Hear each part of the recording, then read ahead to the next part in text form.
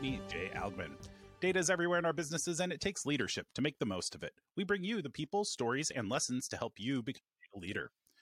We've partnered with Dataversity to provide listeners with 20% off your first training center purchase with promo code ALGMANDL. Go to dataleadershiptraining.com to learn more. Today in episode 61, we welcome Patrick Parker. Patrick is a tech executive turned founder with experience in operations, software development, multi-channel product distribution, and marketing, involving both startup and growth operations. He is the CEO of SaaS Partners, helping clients with everything from business ideation to product service development to building scalable marketing strategies and everything in between. Patrick, welcome to the show. Hey, Anthony. Thanks for having me. Great to be here. So like we do with all our first-time guests, please just take a moment and tell the audience a little bit more about your career before SaaS Partners and how all of that experience led you to doing what you do now. Yeah, absolutely. So prior to starting SaaS Partners, I was a Big Four consultant for over a decade and was delivering projects and products in most cases, and just seeing the outcomes, seeing the challenges with implementation and delivery, seeing customers be left at the end of multi-million-dollar projects, not understanding how to adequately use the system, not given the proper training, not given the resources to actually be successful on the platforms that they'd invested in. And I just looked at a couple of the other architects and folks that I worked with and said, hey, there's got to be a better way.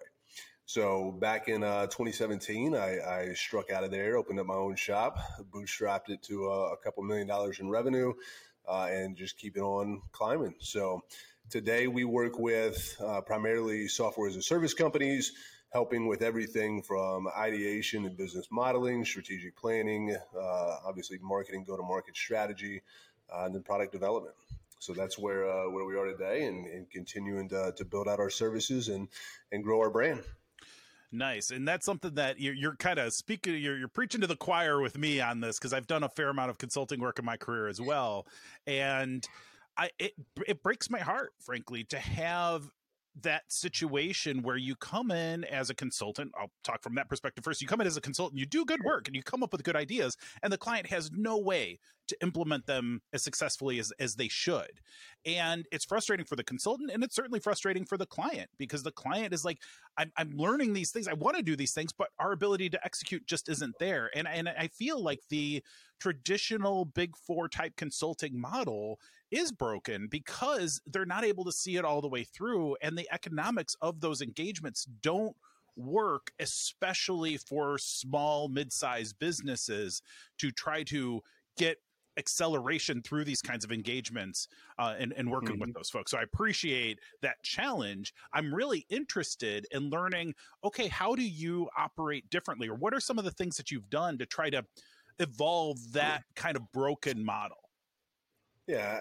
I mean, the biggest thing is, I think where they come short is that they don't take a human-centered approach, right?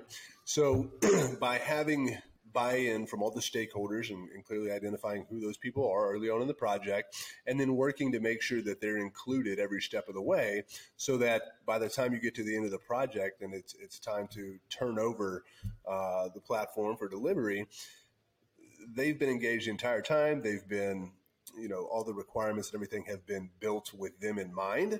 So there's no gaps versus the way they do it now. They just go out and usually capture requirements. They go out and build out a system, and then at the end of it, they come and try to tell someone how to use it, right? So there's been no opportunity to actually have that feedback loop with the actual customers or the end users themselves.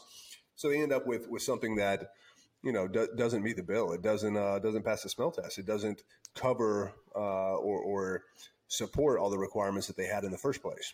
So I think that's kind of the biggest thing is missing, just the human element of it. And that's something that we really try to focus on. We have a continuous feedback loop at every different phase gate within our projects. We go back and we make sure that the clients and end users understand. We make sure that we have buy-in from them, and we make sure that we're building a system that is going to make their lives easier and obviously ultimately solve a problem for them.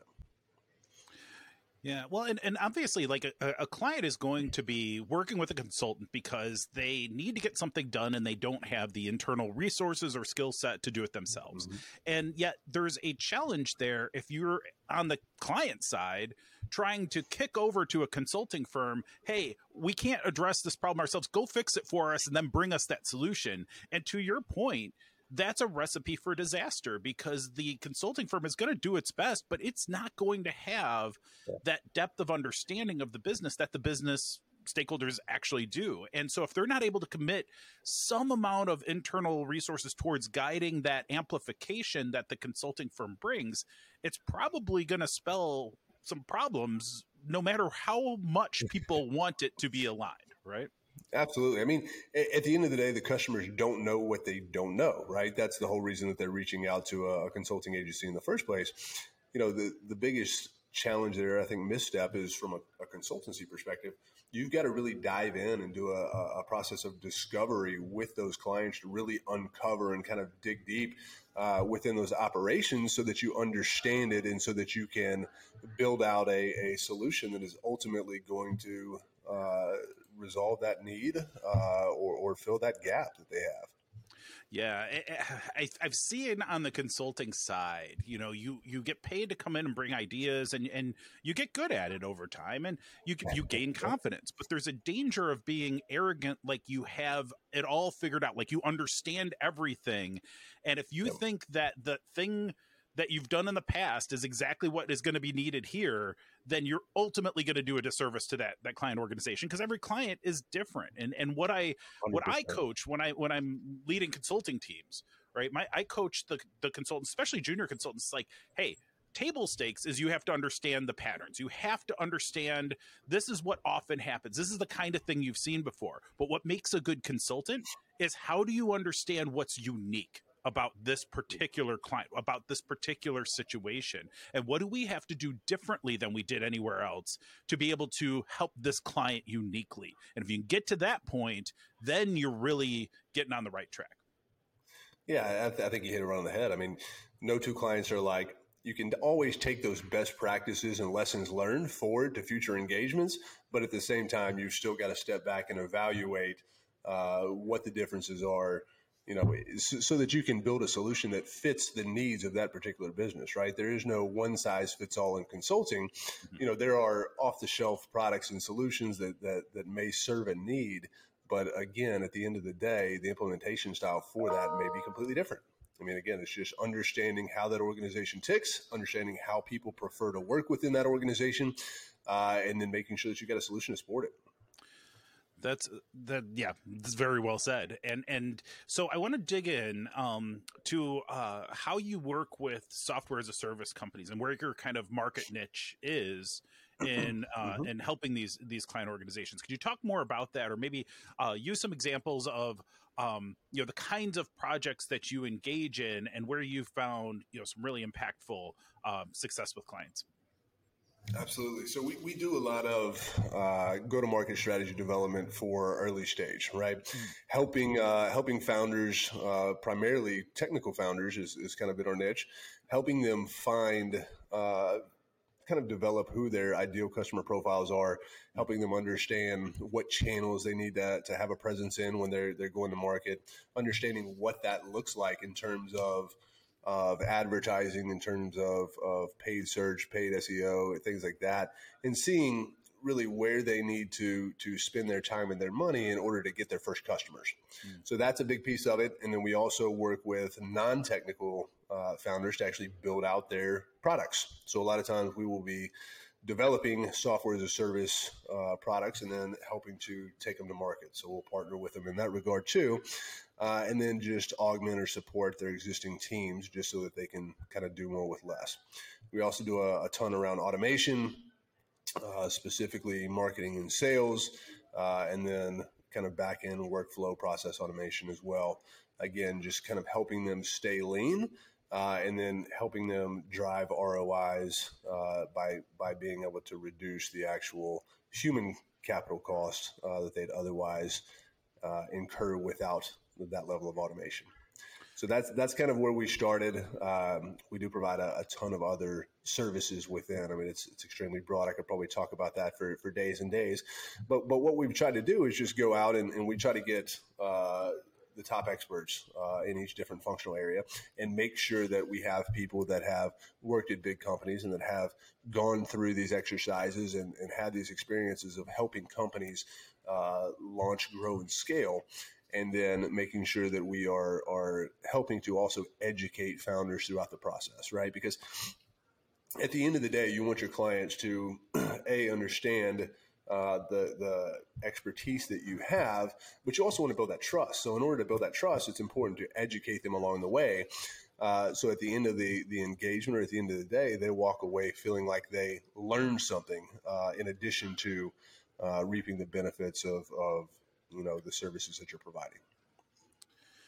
Yeah, well, I like that you provide both some of that, strategic and product design and guidance from that perspective, because you've seen things that have worked in the market, you've seen things that haven't. You can help early stage companies that have a good idea but need to refine that to get it to market in a successful way. You can help them with that, but then you can also help them get over the hump of the initial build and that technology development side, because what you need to grow the company past a phase one, or not, I don't want to use phases, but like for a version 1.0 technology software as a service type offering, to get to that first place, the amount of development time and energy and all of that is tremendous. And you're going to need some of that to keep growing it or what have you, but it changes, it evolves to needing to manage both operations as well as support the continued development of the platform. But that initial rollout is a tough road. And so I appreciate that you're there to help give them that insight of here's what it's going to take to build. We may amplify your team. You may have some technical leaders on your internal team, but we are going to take this and help you get to that stage with a clear perspective, a clear strategy that you'll then be able to take and run with. And we're here to help you in that journey beyond. But a lot of your focus is on helping them get out of the gate in a successful way. Am I characterizing this correctly? 100%. I mean, that's what people really love about our firm is that we have taken a multifaceted approach to understanding all the different functional areas, being able to provide consulting and expertise in those areas, and then also being able to help execute in those as well. So again, designing, developing products is kind of the foundation of what we do. But after you get that product built, how are we taking it to market? How are we scaling it? What does that look like? So people love that they can come to us, they pay one bill, they get everything that they need taken care of. And then we also work, as I said earlier, to educate them on the process, just so that going forward, they know what questions to ask as well, and they have a high level of comfort with us. I'm always amazed by the number of founders that come in and they have, built a product. They've kind of worked towards their version one, but then when they meet with us, they say, okay, well, I need to start marketing it.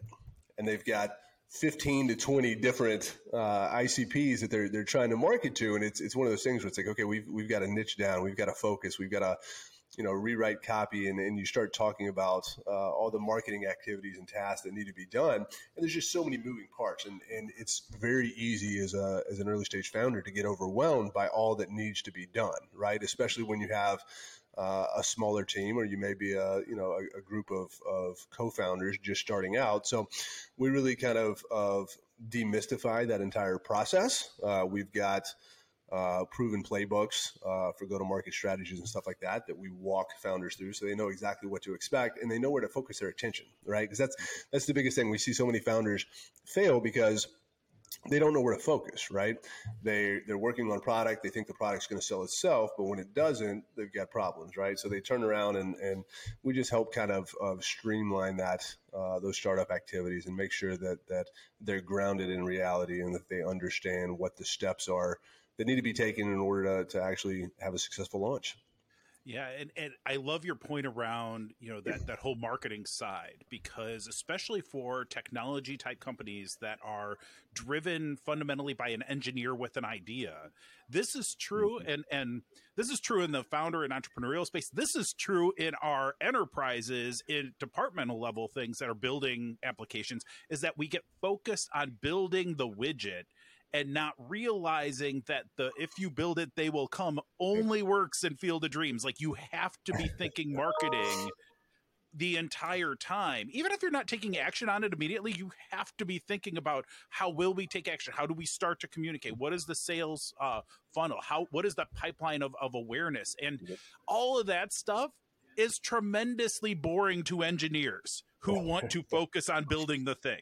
And I get it, but it's not going to be successful unless you can connect your brainchild to the people out there who have a need for it.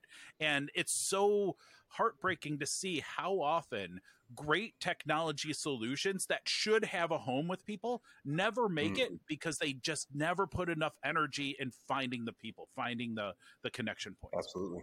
Yeah, it never developed a strategy, right? It's the same thing. So it's funny. I mean, literally, it's probably 1 in 1,000 product actually sells itself, because it's something that's revolutionary, that solves a need that everyone has, and everyone is just happy to jump on it. But for everyone else, it's extremely tough, right? You've got to spend a lot of time and energy really working to understand who your customers are. Spending time talking to those customers, understanding, their thought process, their behavior patterns, et cetera, so that you can craft really strong sales copy that is going to ultimately lead to conversions for your product, right? That's client acquisition at the end of the day is always going to be the lifeblood of any SaaS company specifically. So if you're not acquiring customers, then your business is dead in the water. So how do you do that? What can you spend your time on to make sure that you're going to be successful out of the gate, right? That's the stuff that we spend a lot of time on and really put an emphasis on, especially with technical founders, because at the end of the day, they believe they built this great product, and most of the time they have, but if you can't sell it, it doesn't matter, right? No one will ever see it, appreciate it, and benefit from it. And so that's where we kind of step in to further that agenda. Well, and that's why you create a leadership team. It's not a leadership person. It's a leadership team. Absolutely. Where if you don't like doing X, Y, and Z, find people who do and partner with them. Think about those different facets of the job. Because one thing I have learned is, like, for me personally, I've founded businesses and I've done various things, and I hate the sales process. Like, I hate it. I don't like to sell stuff. I don't like to go out and shake the trees for money. And I don't like it enough that I will try not to do it. And if I will try not to do it as an entrepreneur, I'm in trouble. I am in trouble. That's right. And so I need a partner who loves that side of things, loves to be able to go and pursue new business. I love to be the consultant who delivers. I love to be the consultant who comes in and solves problems. I love to do that on the industry side as well. But you have to understand, as a founder or as a collective leadership team, where are your holes? Where are your blind spots? Where are the things that you don't really want to do? And can you find somebody who loves that part of the business as much as you dislike that? I always tell all founders the most important characteristic that you can have as a founder is self-awareness. And it really is understanding what your strengths are, just like you said, understanding what you're good at or what you don't enjoy, and finding the people that have expertise in those areas, finding the people that can help you move the ball forward, right? And so, we always encourage founders not to spend a ton of time on activities that they're not good at or they don't enjoy, right? That's where we step in from a consulting perspective, or we make recommendations as far as who would best serve them and their company at that stage, that point in time, right? So, again, I always say this to clients: you don't know what you don't know. Easiest thing to do is work towards getting educated, research. I mean, there's topics and materials around everything that you could ever possibly want to learn. It's something that is so incredible about the information age that we're living in now. But you've got to take that step, and you've got to at least have some kind of fundamental education around the different functional areas of how to run a business, how to market your products and things like that, just so you can, sleep comfortably at night, knowing that the people that you are working with or the agency that you're working with knows what they're talking about, or at least knows more than you've been able to research. I see so many different agencies, so many different consultancies, and you've probably seen this as well in your career, but a lot of times you're the second call that was made, right? They've already talked to someone else. They've already gone through another consulting firm. The results were terrible. You've been brought in to fix problems. I mean, I can't tell you how often that happens with us. And again, a lot of that is just because of miscommunication and misunderstanding on part of the businesses. They understand what problem they're trying to solve, but not how to communicate it, right? So they deal with that first company and not knowing that company comes in, provides a service, and then somebody else got to come in behind them and clean it up, right? Yeah, well, and there's so much to fit, like, and whether or not that consulting partner gets you and aligns with it. I think about when back many years ago, I was studying for the GMAT, which was the graduate management admissions test. I think that's what it's called, but it's what you had to take to be able to go get an MBA. And I'm like, okay, I'm going to study. I want to go get an MBA someday, and I want to pass this test. And I got this book, or it was like the 4 books. It was big and it was heavy, and I didn't understand anything that those things were talking about. I was doing my best, but I was really struggling. I was bombing all the practice tests. I'm like, I just don't get it. And then I found a smaller book, was written a little bit differently, but it was still a GMAT preparation book. And I'm like, I get it now. Why didn't the other book tell me these things? And then all of a sudden my practice test started improving, and it just clicked. And it works like that with consulting firms as well. Like, just because a person had this consulting firm in that did a great thing and it worked for them, it doesn't mean it's necessarily going to work for your business, because you might need totally different things. It's like, if you look in the mirror, that's better than not looking in the mirror. But remember, everything is flipped from reality when you're looking in the mirror, and you need that outside advisor team that can tell you those things that you can't see otherwise. Yep, absolutely. And talking about things that you can't see otherwise, I mean, that's kind of what, is a good segue into the data, because it's the same thing. A lot of founders, especially from a technical perspective, they don't understand the metrics, right, that they need to be tracking. So every company is going to have its own North Star metrics, and none of them are going to be the same, right? Depending on what the goals of that company are in growing and scaling their business. So you're going to have, goals and objectives in each different functional area, and all of those need to be tied back to the metrics, to the data.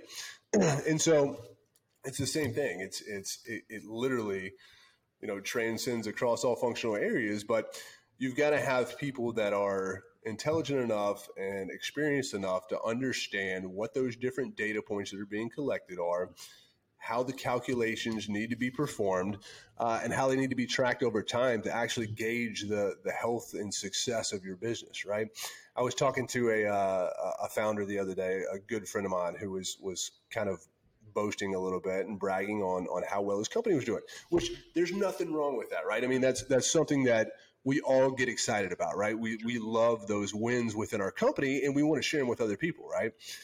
So anyways, I quickly started asking him a couple of questions around his metrics, around his KPIs, around, his revenue, talking about things like churn, talking about cost per lead, talking about customer acquisition costs, CAC payback, some stuff like that. And he really quickly realized that he had no idea how he was actually doing, right? And so, long story short, he ended up going back. He was able to get a bunch of information from his developers, reach out to his marketing team. This is a founder that doesn't actually work with us. It's just a guy that I've built a great relationship. But at the end of the day, his business was fine. It was healthy. Mm-hmm. But that scramble of not knowing and not understanding whether or not it was healthy, having no way to know at a glance if he's doing well. He sees revenues growing up, right?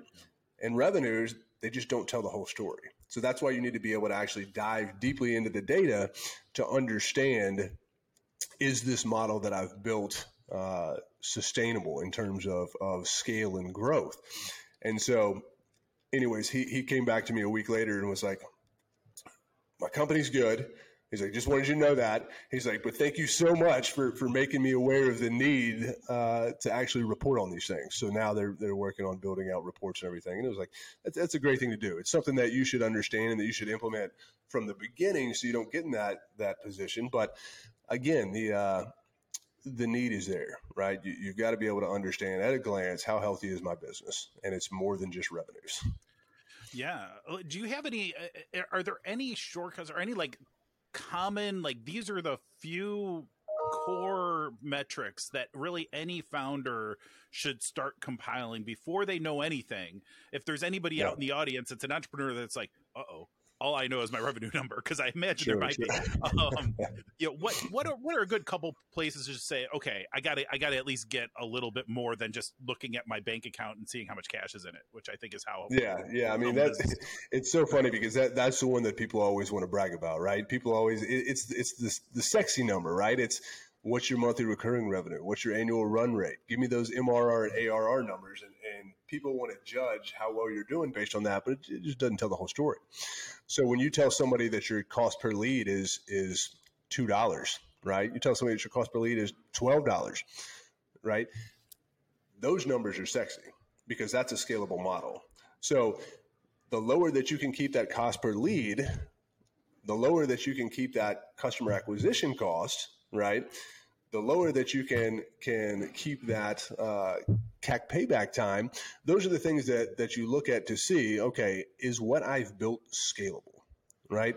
So if you can get leads for cheap, you're closing a solid percentage of your deals. It's a great indicator of how your sales team is doing, right? In terms of the quality of the leads, in terms of the closer win rate, how long does it take to pay back what you've spent on your advertising and marketing initiatives.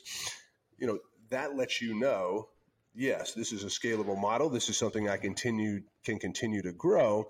So, I mean, always start there. You want to make sure that customer acquisition cost payback time is low enough so that you're not going to run into issues with cash flow, right? So you can start to see how these different metrics, just with these few basic ones, they carry across multiple business functions, multiple business areas, and they're going to hit several different places on your balance sheet. So there's metrics like that from a marketing perspective that are great.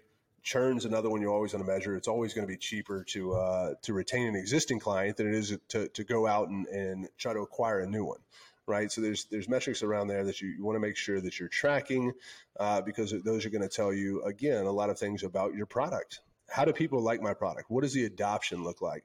Is the price point sufficient, for example, to continue attracting new clients and to keep clients going forward? So a lot of metrics there from a marketing perspective, sales perspective as well. You talk about minimum qualified leads. Do I have the number of leads? Doesn't matter if you get them cheap if you can't get enough of them, right? So there's a number of different things to look at, and a lot of the articles that we have on our site kind of go into those in detail of, at a minimum, what are the different KPIs or metrics that you should be tracking month over month within your business to determine whether or not it's healthy. That's great advice. So I hope that folks out there are starting to track metrics, but I'm sure that there's some entrepreneurs that are in the audience that find that extremely, extremely valuable. So I want to ask you about something. This is something that I've had in the back of my head to ask a guest for a long time, and I haven't done it. And I'm going to ask you because you have some background with raising capital with early stage companies in a variety of different contexts. And I'm curious because this is one area of business I have not done personally, which is raise outside revenue. So how do you raise capital for those of us who don't have a bunch of rich friends we can call up and say, hey, got $100,000 I can spare. I could use some additional investment. I've seen road shows. I've done things that are involved with that. But when you are setting out, and I want to also talk about the consulting firm model is a tough one to go start a business on. We'll talk about that in a little bit, but just broadly in terms of raising capital, what do you do? How do you get started with trying to build a business like that? Absolutely. It is always a lot harder and takes a lot longer than you ever expected. So that's the big thing. That's true of everything in starting a business though, right? It is. It is. But this is especially brutal because you can have a ton of meetings set up. And at the end of the day, it's one of those things where it may take 100 no's to get to a yes. Right. And so that the rejection can just be brutal for a lot of people's psyche. It's very challenging, but the biggest thing is you could put together an MVP, right? You have your minimum viable product, you're ready to take it to market. You do your marketing campaigns and stuff around that for go-to-market strategy. You launch it, you're good to go, right? Now there's so many products to choose from, within any given industry that that saturation has caused customers to be even more specific about how well those products perform, how well the user interface works or looks, and how well the user experience flows, how smooth it is, right? So used to, you could take products to market that still had some defects, some minor things in it. Now, expectations, customers will literally churn off your platform that quick, right? And the reason I say that is to go back to fundraising, right? So investors usually prefer to invest in companies that already have products built, at least an MVP, right? So that way they're really funding the go-to-market strategy, the client acquisition strategies, and they're not spending a ton of money on products, right? So it used to be a lot easier to raise money without a product, unless you have something that's completely revolutionary.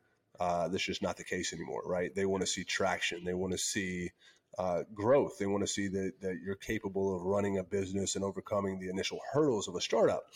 So the way that we always approach fundraising is, obviously at this point we've built a bunch of good relationships with different venture capitalist firm, investment banks, et cetera.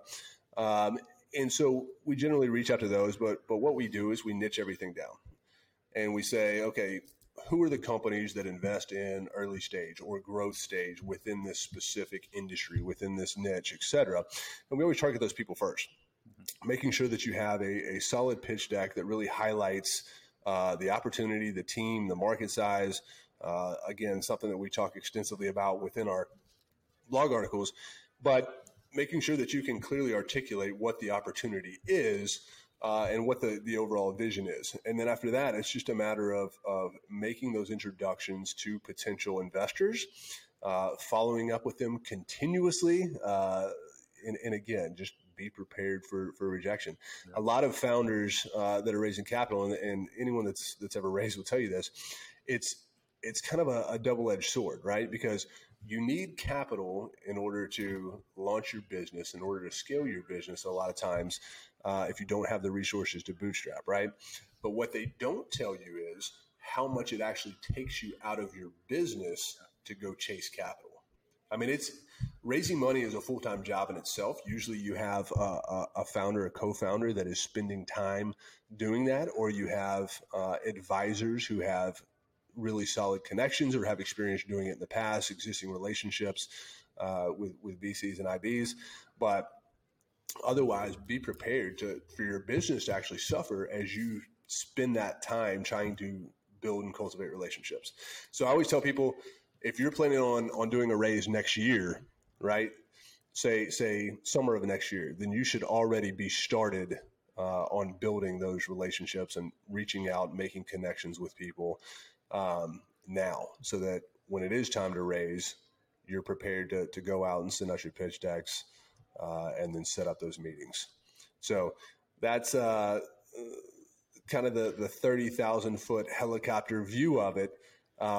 There's a lot of different areas of that we can get really deep in. So if you've got some specific questions about where to look, what the tools are, things like that, I'm happy to talk about that. There's also companies out there that will help do fundraising on your behalf. So, I mean, that's another very popular model. Usually they charge 4 to 5% of the total raise. But again, those people have good relationships, so they have pretty good placement rates as well. But yeah, fire away. Any other questions you got on that?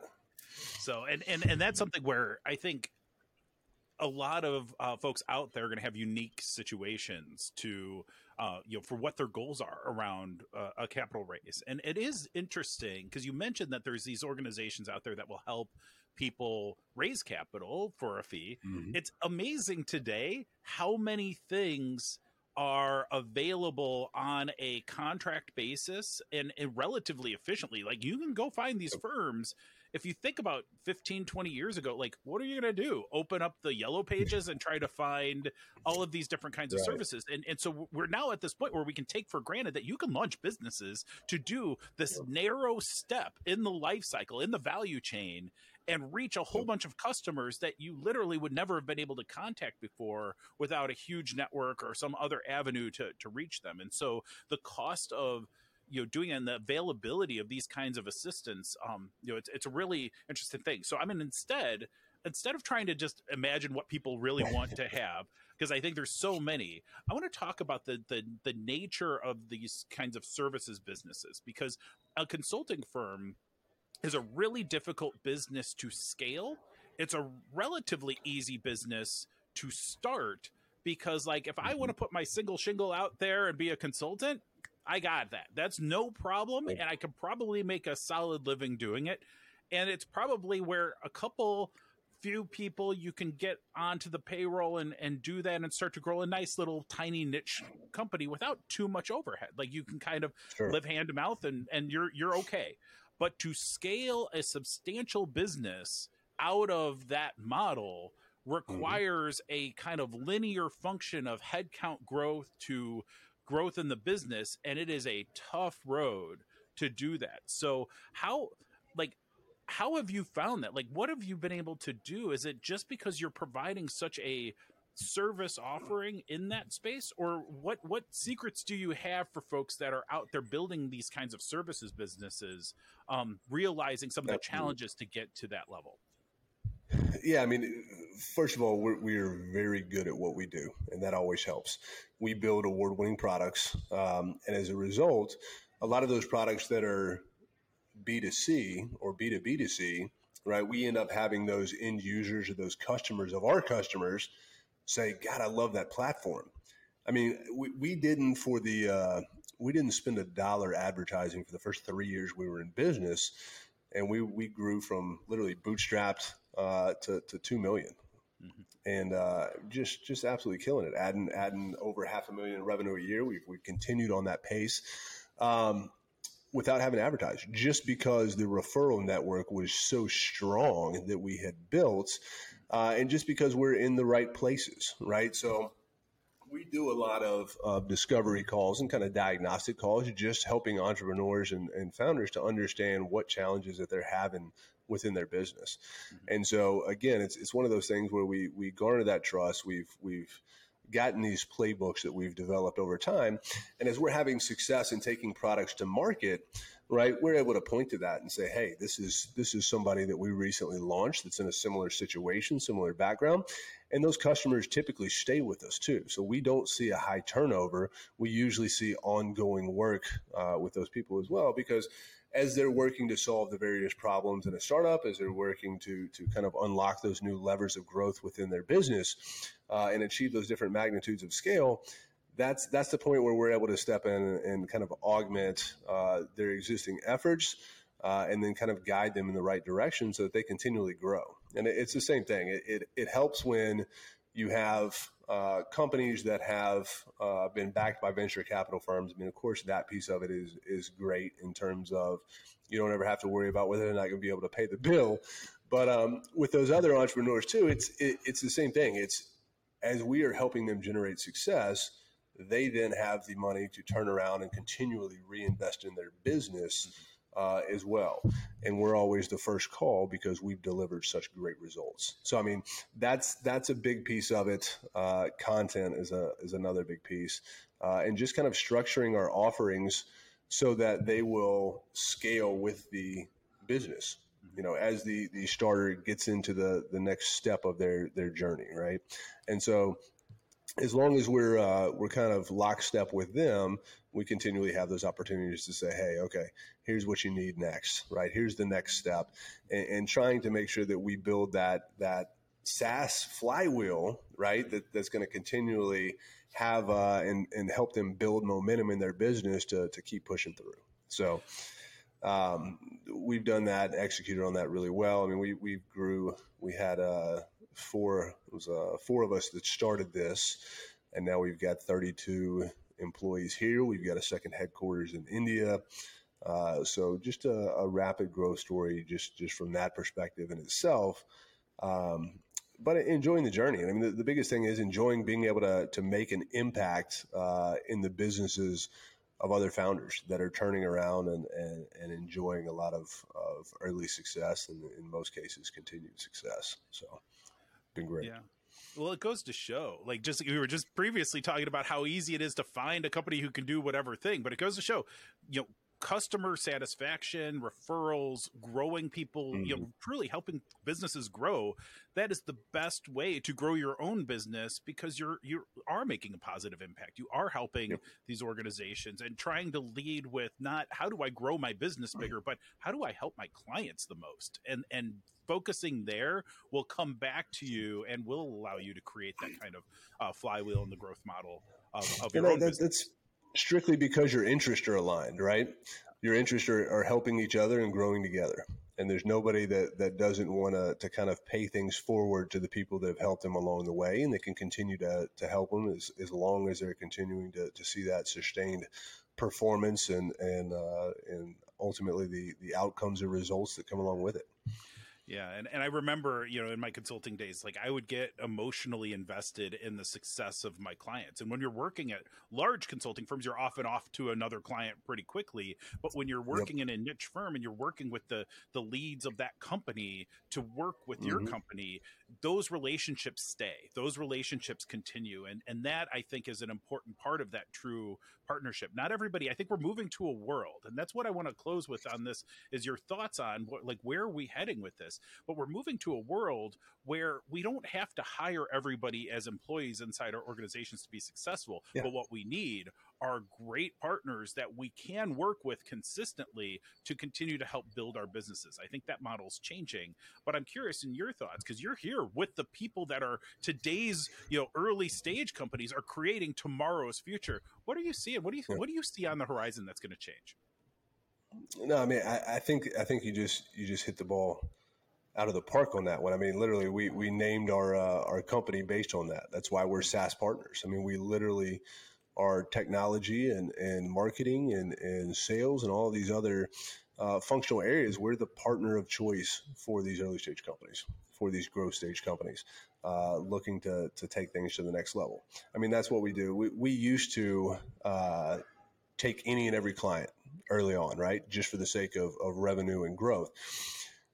But recently, probably the last 18 months, we have transitioned out of that. We only work with founders that we actually believe in their vision and are passionate about helping and think that they have a solution that is something that we can help them be successful in launching and taking to the masses, right? So that's the other side of it. So it's not we work with anyone and everyone now. I mean, we work with motivated people that we like. I mean, because at the end of the day, there's nothing worse than working with a bad customer.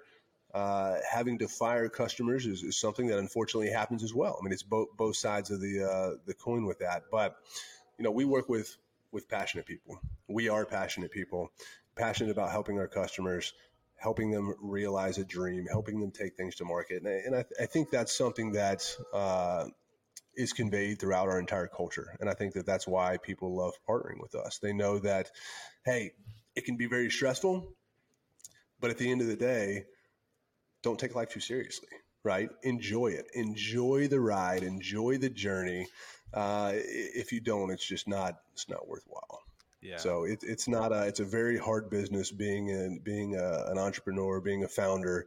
The statistics, the odds, everything else that you see, that they're stacked against you, but you're doing it anyways because you believe in your product, in your offering, that it's going to make a difference. And so again, we love working with people, cultivating those relationships with passionate people, and then helping them scale. That's really awesome to hear, and I think speaks volumes to me and I'm sure many folks out in the audience. So we're all out of time though, Patrick. Thank you for being on the show today. This has been incredible. Hey, absolutely, Anthony. Thanks for having me. I appreciate it. It's been great to be here. Absolutely. Would love to have you back again. And thank you all out there for joining us today. You'll find more information about Patrick and SaaS Partners in the show notes.